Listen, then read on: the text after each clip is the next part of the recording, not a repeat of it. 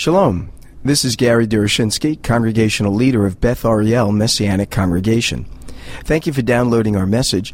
We're delighted to make it available to you through the generous donations of our members and friends at Beth Ariel.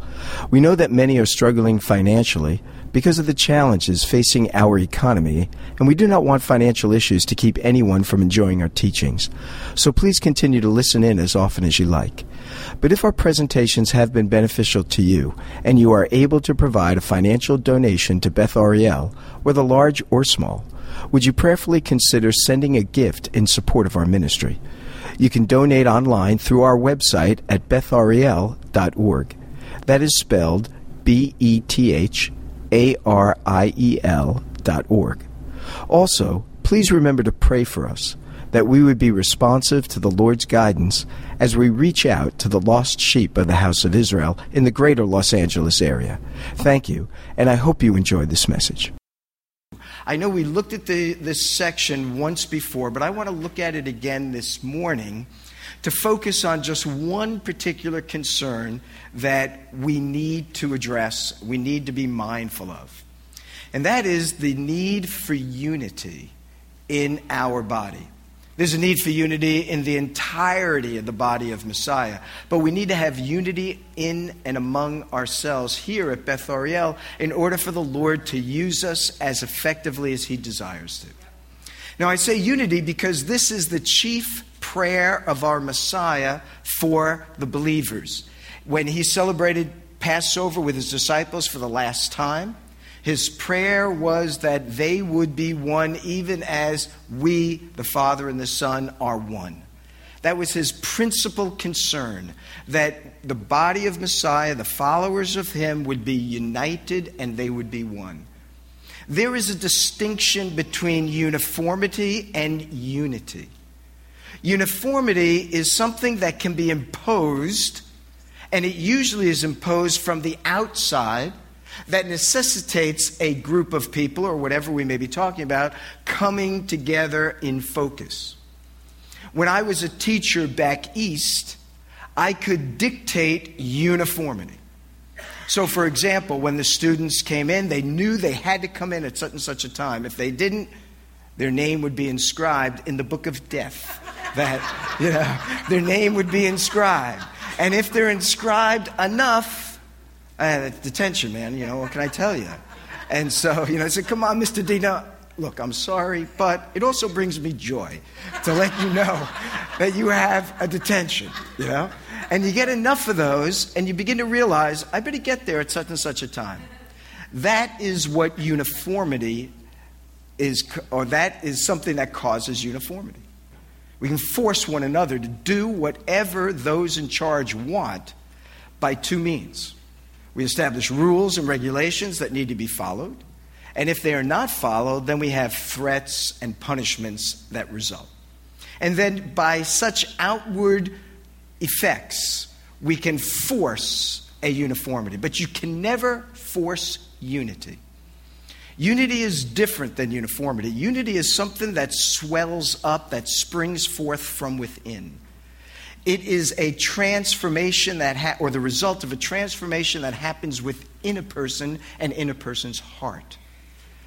And so while uniformity is a collection of individuals doing the same thing, unity is a collection of individuals who desire the same thing. They don't just do the same thing, and I don't mean by the same thing we all have to believe exactly the same and dot our I's and cross our T's, but I mean we come together for a common goal out of a united desire to see that goal completed.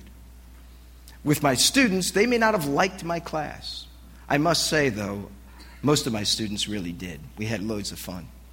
But if they didn't, they still had to pass that class. They still had to conform to the requirements of that class. But most of my students found themselves desiring to conform because we created a relationship of mutual respect and love for one another. And as a result, they said, I really want to do this for Mr. D because, well, I know he really cares for me. And he's not just teaching me this stuff to make my life hard. He really is sharing this stuff and making requirements of me that I might grow and become a more mature and responsible individual. But that has to spring from within. And to this day, I hear from my students all the time. I've conducted many marriages of my students, dedicated many of their children, because we were in unity together, not merely in, uniformity.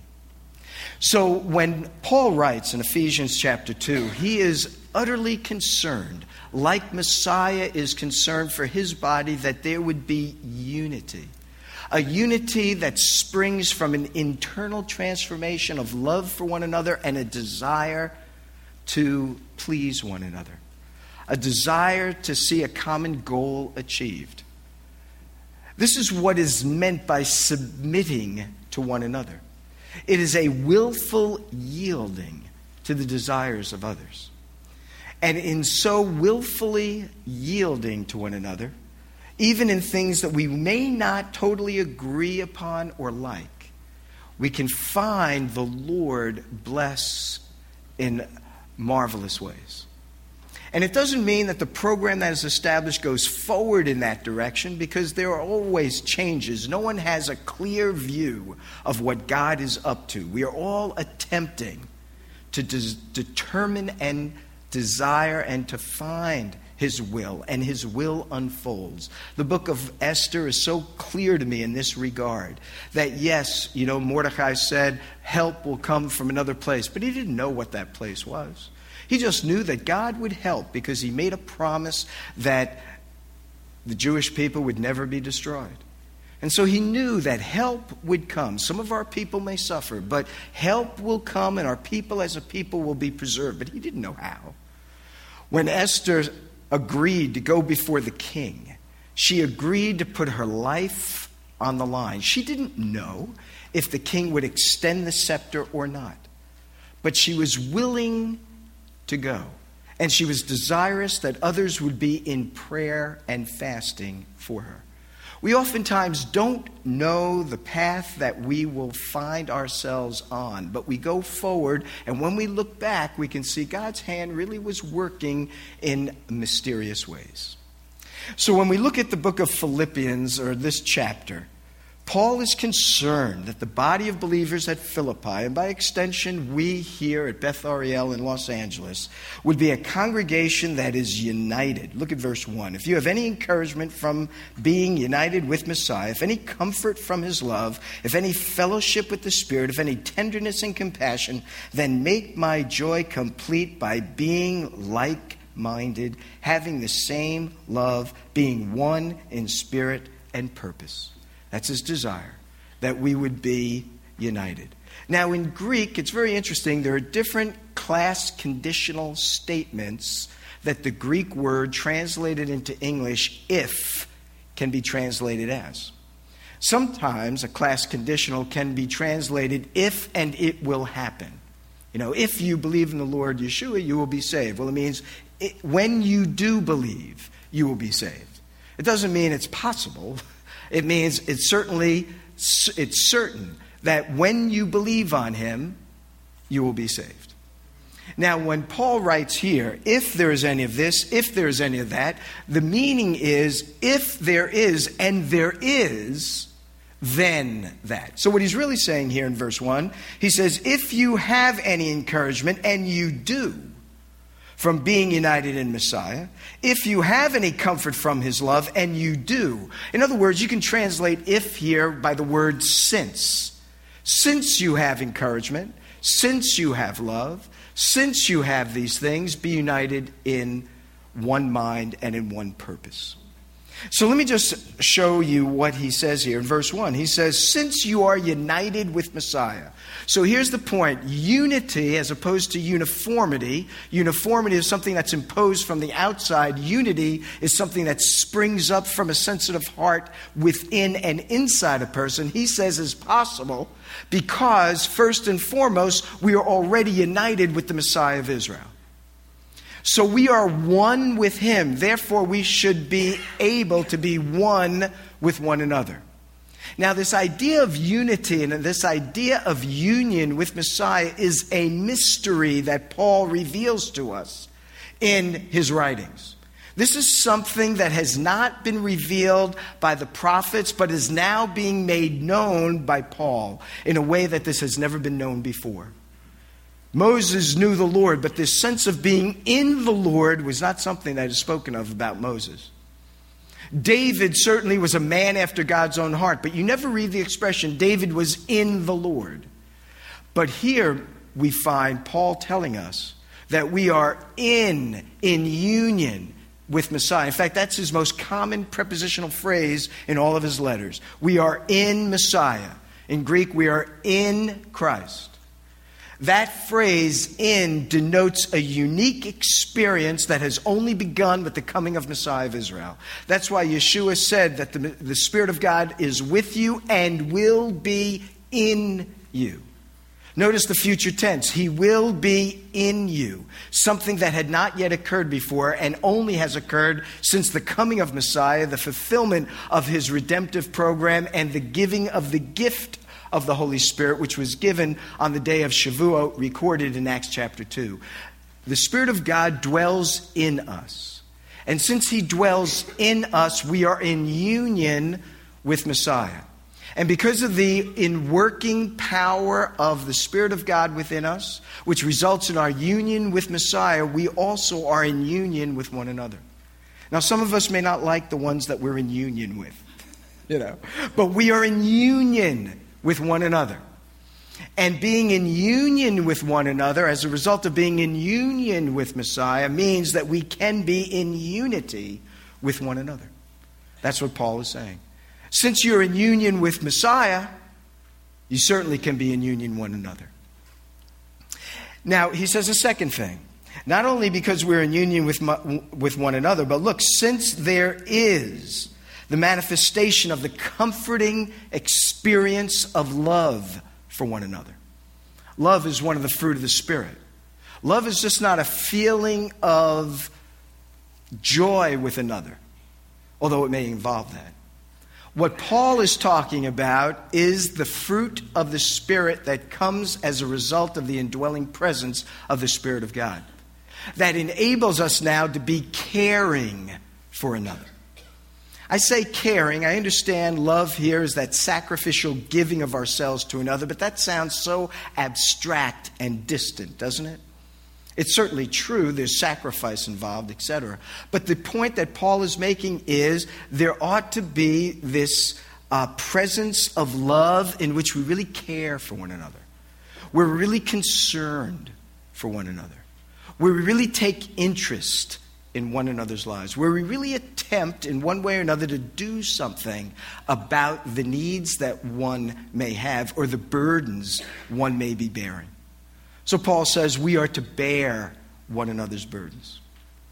And so he says, because there is the manifestation of love among you, because wherever the Spirit of God is, the fruit of the Spirit must be present, because the Spirit of God cannot exist without his own fruit presence being present. So he says, since there is love in your midst, and in the Philippian body, there certainly was. They sent to Paul gifts. They sent to Paul Epaphroditus. They sent to Paul encouraging news. They sent him gifts on more than one occasion. He knows that these people love him and they must love one another. They may not always show that love for one another. That love may not always be as deep and as caring as it ought to be, but there is love in their midst. And because there is such love, you really can be in union with one another. So he says you can have unity that swells up from within because you're united with Messiah. There can be union that swells up from within because you really have the capacity and the reality of love in your midst. The fruit of the Spirit has been seen. It is evident. And one such fruit is love. And therefore, allow that love to permeate and to impact each other. He says a third thing. He says not only because you're in union with Messiah, not only because there is the manifestation of love, but look at this. He says, because there is fellowship with the Spirit. Now, if you look at chapter 1, verse 5, Paul speaks about his partnership with the believers at Philippi. It's the same word. It's the word koinonia. It could have been translated because of our fellowship. And here the translators chose the word fellowship. They could have said partnership. But the idea is there is a connecting link with the very Spirit of God in our midst. Now, when he talks about the connecting link, the connection with the Spirit of God, he's not talking about the manifestation necessarily of gifts or empowerment or miracles and things like that. He's talking about the quality of God in their midst. He's saying the Spirit of God, who is the Holy Spirit, the Spirit of God, who is the Spirit of God, which means he's the Spirit of godliness, is in your midst. He dwells within you. And therefore he can spring forth and flow out that which is necessary for unity to be experienced in the body. Messiah had said back in John 7 or 8 on Sukkot, if any man is thirsty, let him come unto drink, and out of his bellies shall flow rivers of living water. And John then states, and this he spoke of the Spirit, which was not yet given because Messiah was not yet glorified. So when Paul says there is the presence of the Spirit of God that you are in partnership with, in fellowship with, and Messiah said that those who are in such partnership and fellowship with the Spirit will have springs of living water. That's a reference to the life of God. Springs of living water rushing out from your innermost being. That's why unity comes from an internal transformation. The outflowing of the Spirit of God that has flowed into the individual by the grace of God and the indwelling presence of the Spirit of God and the indwelling presence of Messiah himself. Isn't this kind of cool to think about? You know, it really is. I mean, Paul says so. We can have real unity, not just uniformity. By virtue of the fact we're united with Messiah, there's love in our midst. We are in fellowship with the Spirit of God. And then he says, and as a result of this, there is tenderness and compassion. You have exhibited that tenderness and compassion. Continue exhibiting it toward one another. Unity will be the result. Unity is the goal. The means to that goal is the indwelling presence of God and His Spirit that is given full reign to flow freely within and out from, so that our congregation, our body, is a manifestation of the Spirit of God in our midst. Now, what Paul goes on to say, in verse 2, he then has another encouraging word, challenging word, an admonition or an exhortation. He says, and in addition to all of that, he then says, make my joy complete by being like-minded. Now, Paul had a great deal of joy. This book he writes, uses the word rejoice or joy over 20 times. He found great joy in his circumstances, as we have seen. He found great joy in the restraints and the chains and the imprisonment he was experiencing, because the good news was advancing throughout the entire Praetorian Guard, and it even permeated the house of Caesar himself, the household of Caesar. So despite his present restraint, he rejoiced that the good news was rejoicing that the good news flowed out and impacted the lives of many people. He tells us in chapter 1, despite the criticisms he was experiencing, some, he says, were proclaiming Messiah so as to make his life more miserable than what it already was, imprisoned in Rome. And he says, but nevertheless, I rejoice that Messiah is proclaimed. Rather than focus on his chains or the criticism, he focused on the advancement of the good news and the proclamation of Messiah to the world. And then he told us in chapter 1 that despite his crisis, a life and death crisis, he said his life was now held in the balance. And he says, whether I live or die, if I live, I live to the glory of God. If I die, it is gain. He knew that something could occur. Nero could force his hand and take his life. Yet he says he rejoices. Because if such was to happen, Messiah would be glorified. If he remains, he'll be glorified. If I remain, Paul says, he'll be glorified. If I die, he'll be glorified. And so he found joy in the midst of such things. But despite that, he says, you, the believers at Philippi, perhaps we could even say we here in the 21st century can make Paul's joy all the more complete. Not that it's incomplete. Now he's in the very presence of God, right? But Paul is saying, and as an added incentive, do it for me.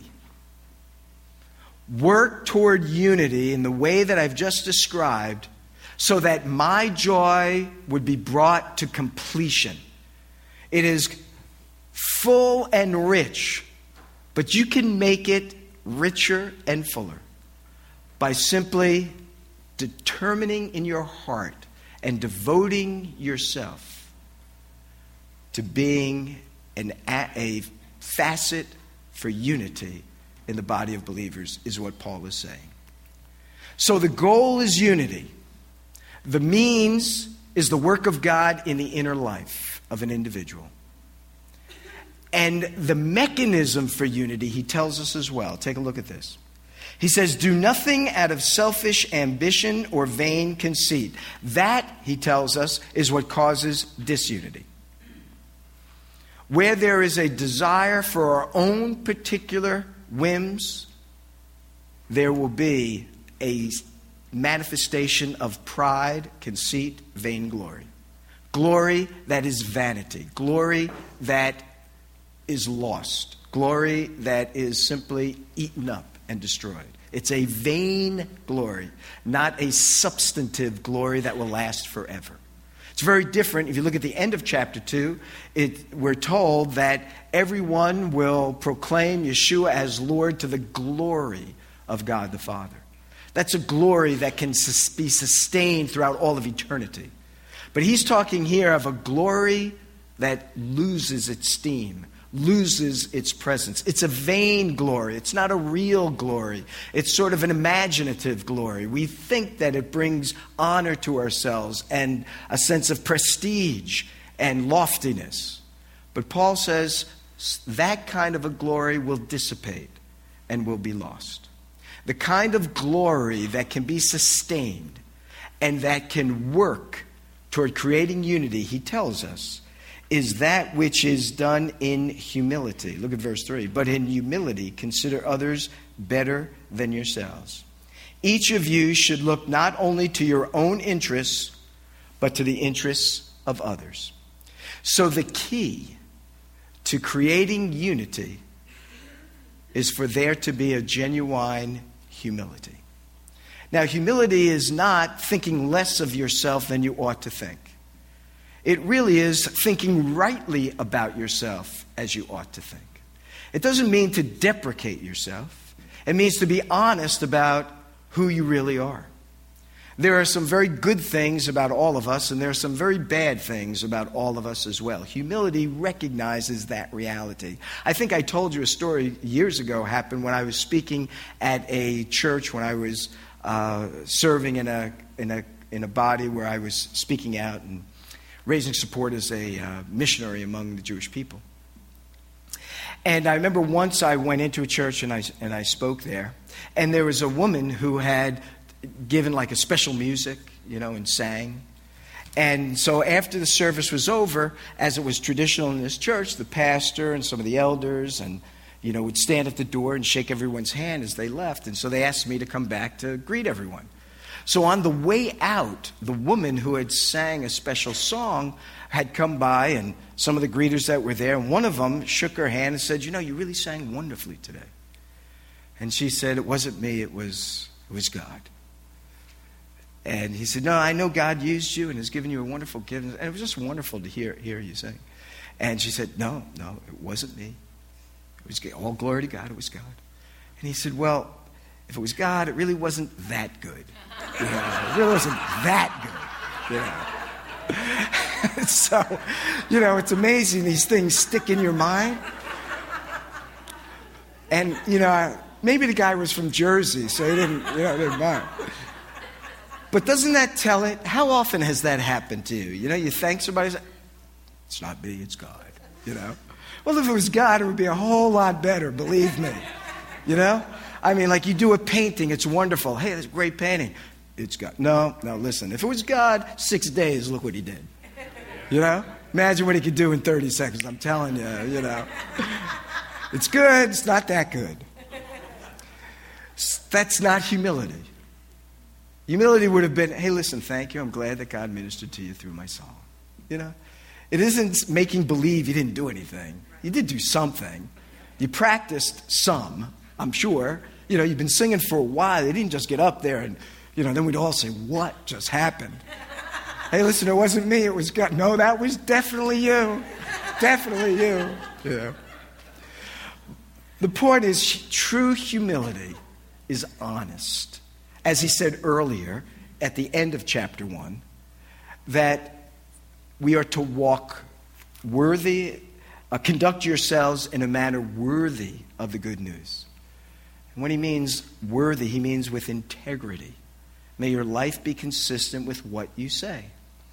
We're not always consistent. We wish we were more consistent, but that's the goal. So that, as Mitch Treisman, I know I mentioned his name, used to say years ago when we used to work together in Jewish ministry, your lip must be coordinate with your life. Your beliefs must be seen in your behavior. Your doctrine should be seen in what you do. Very easy to remember, right? B, belief, behavior. D, doctrine, doing. LL, life and lip. He's from Philly. Could have been from Jersey. It's just over the border, But the point is, humility is not denying how God uses one, but it's recognizing, I want to give glory to God in prayer and praise. And so when Paul talks about humility, he's saying you don't look for your own interests, but you look to meet the interests and needs of others. And so just in conclusion, he gives us the example of Messiah. And let me just say 3 quick things about the example of Messiah. The first thing he tells us is that, and if you look at verse 5, he says your attitude, this is how you develop humility, think like Messiah thought. You know what's interesting about thinking about this? I can't think of too many events in the good news accounts in the Gospels where people serve Messiah. I think of the woman who, washed his feet with her hair. It's a service to him. I think of those that tended to his body, and Joseph, Arimathea, and Nicodemus, taking his body down and preparing it for burial. That was a service rendered to him. But there aren't too many places where you read of him being served. Of these wealthy women that provided for his needs, clothing, housing, food, and so on. But Messiah tells us, I came not to be served, but to serve, and to give my life a ransom for many.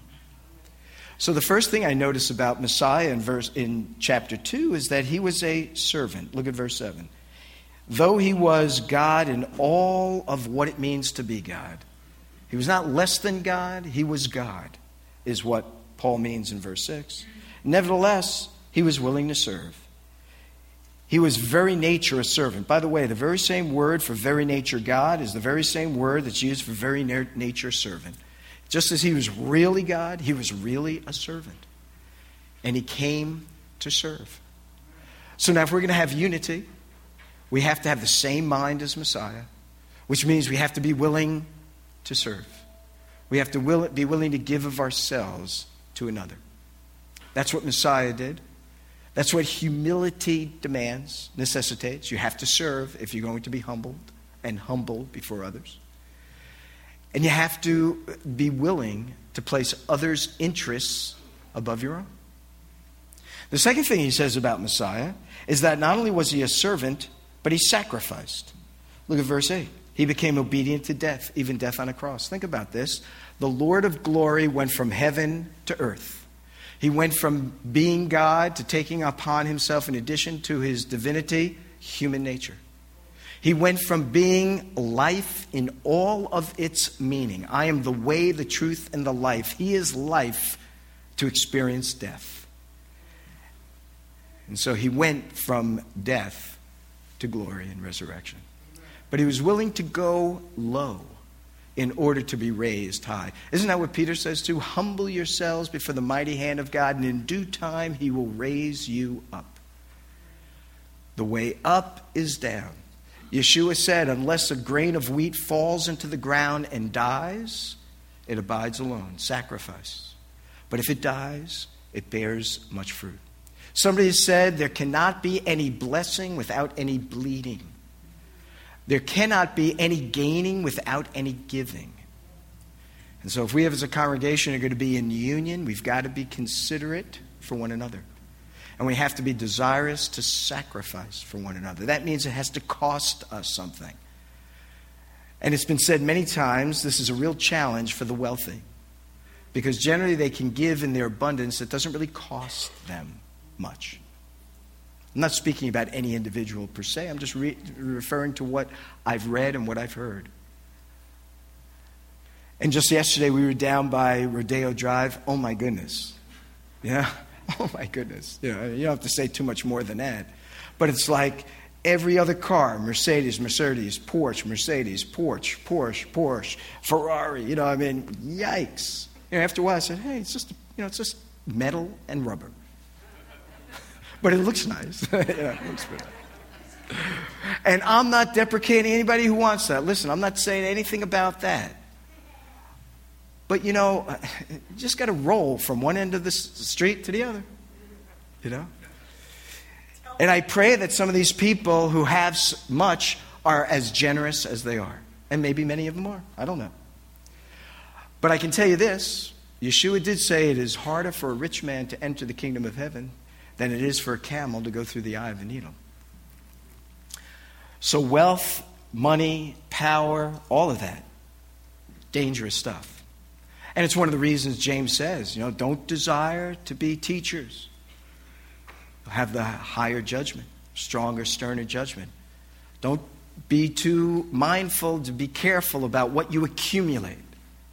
Because we're held accountable for everything God grants us, and God has granted whatever we have to us.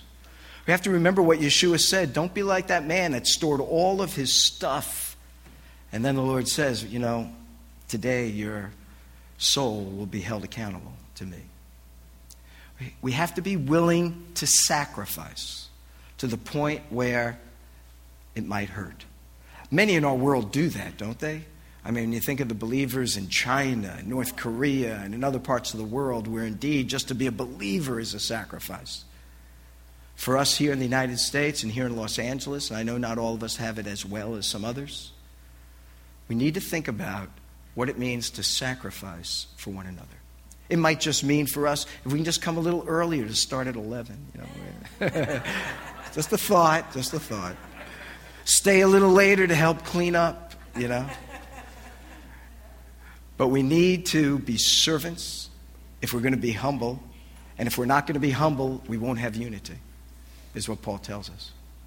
So if we're going to be humble, it means we have to be servants to one another. We have to sacrifice for one another. And lastly, as he says at the end of the chapter, we need to be seeking the glory of God and not our own. Because as every tongue will confess that Messiah is Lord, to the glory of God the Father. So it is true. Either we do that now or we will do it one day. We will do it in praise and adoration, or we will do it in a state of condemnation and alienation. But we will all do it. And maybe those that do it under such circumstances are forced into uniformity. But you and I can be willingly participants in a unity in which the Lord is glorified. Now, one final thing about unity. We've talked about the motive for it. Paul mentions all those things in the first few verses. Talked about the mechanism for it. It's humility. We talked about the example of it, Messiah, who was a servant who sacrificed and glorified God. Now, let me just say one last thing about unity and why I think it was the uppermost prayer of our Messiah. Because unity, now think about this and just think with me a minute. Unity is the very character of God. Every week we recite Shema Yisrael, Adonai Eloheinu. The Lord is not love, although he is. The Lord is just. We don't say that. The Lord is fair. Maybe that's may or may not be true. The Lord is gracious. No, we say the Lord is unity. He is one. And so what is it? What is unity? God himself manifests what unity is to us. When you think of the nature of God, and of course here it's always got to be very careful, because when we're talking about the nature of God, we can very easily slip into the abyss of heresy.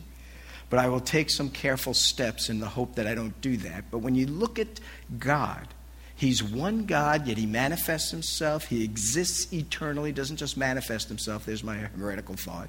But he exists eternally as three unique individual persons. Now, I can't go too much further than that. But each one of the persons, Father, Son, Spirit of God, is submissive to one another.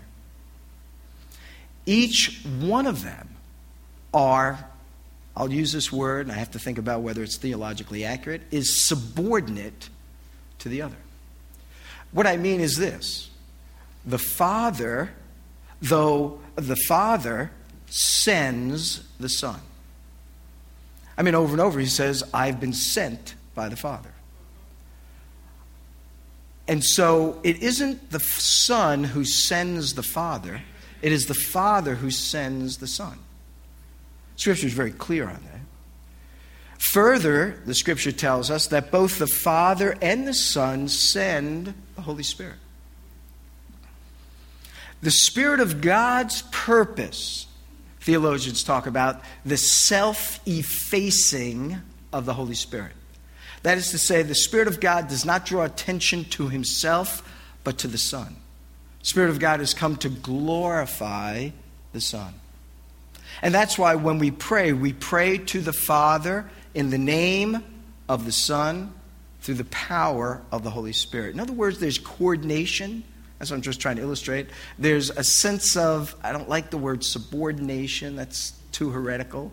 But I mean to suggest that they're in coordination with one another and they're mutually submissive to one another. The Spirit of God says, you know what? I really would like to be glorified.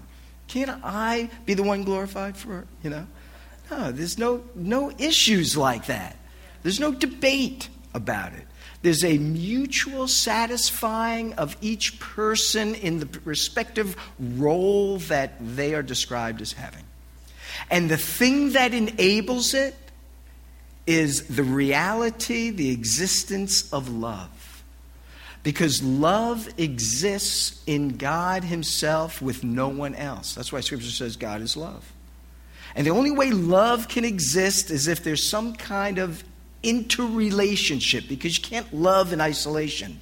Love necessitates a lover as much as one loving.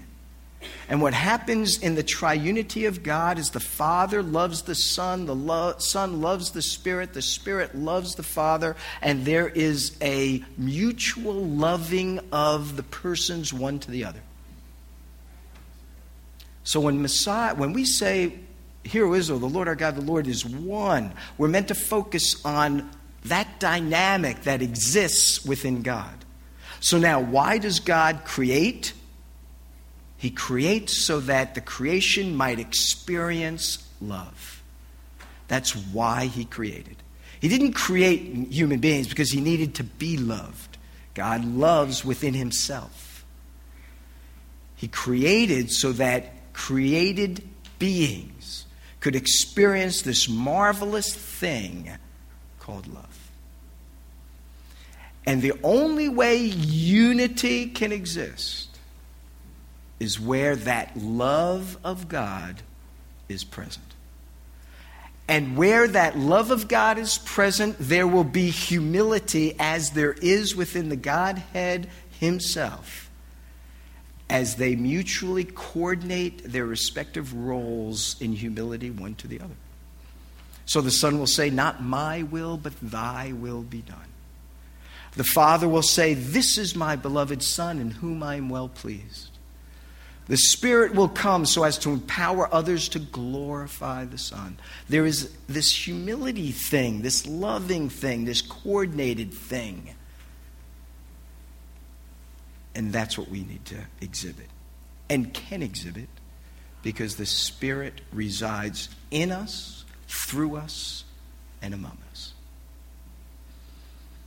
So as we move, and whether we moved or not, but in light of the fact that there is a major transition about to hit us in terms of location, may it also ignite a transition to love like we've not experienced before. And the home groups, life groups, I think are critical to it.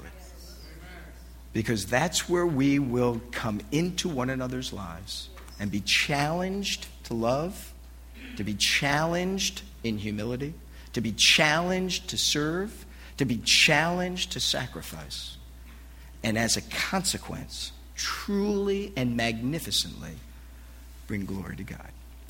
Let's pray.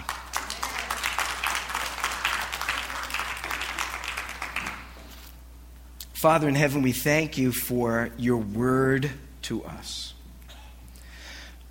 And as I'm praying, the ushers can come forward so you don't have to waste time, and the worship team as well. But Father, we thank you for your word to us. This is where the reality of faith really comes. It's important to know for sure.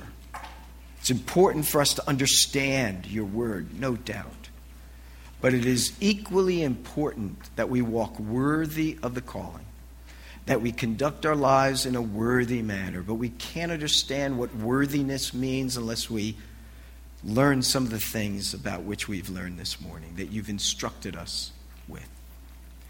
So we pray, Father, that we might be clay to be molded in your hands, to become the kind of united congregation, to become the one echad type congregation that you would have us to be.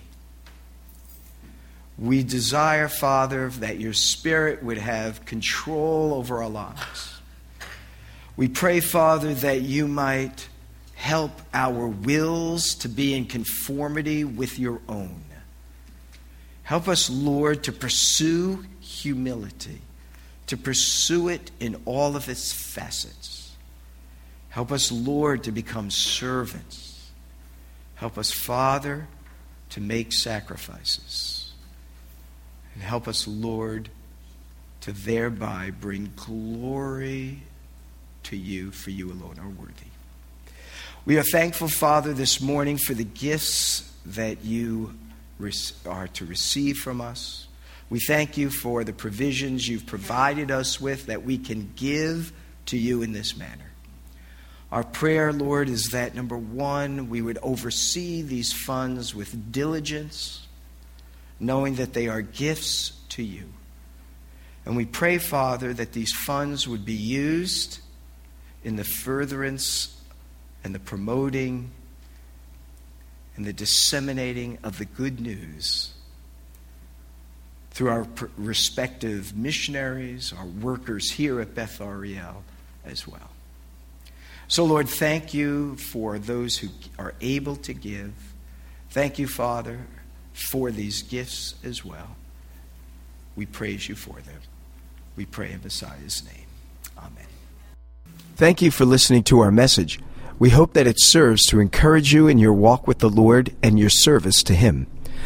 Do remember us in your prayers, and if you are able to provide a financial donation to Beth Ariel, whether large or small, would you prayerfully consider sending a gift in support of our ministry? You can donate online through our website at bethariel.org. That is spelled BETHARIEL.org. Thank you again, and may our Heavenly Father richly bless you as you continue to follow Him. Shalom, shalom.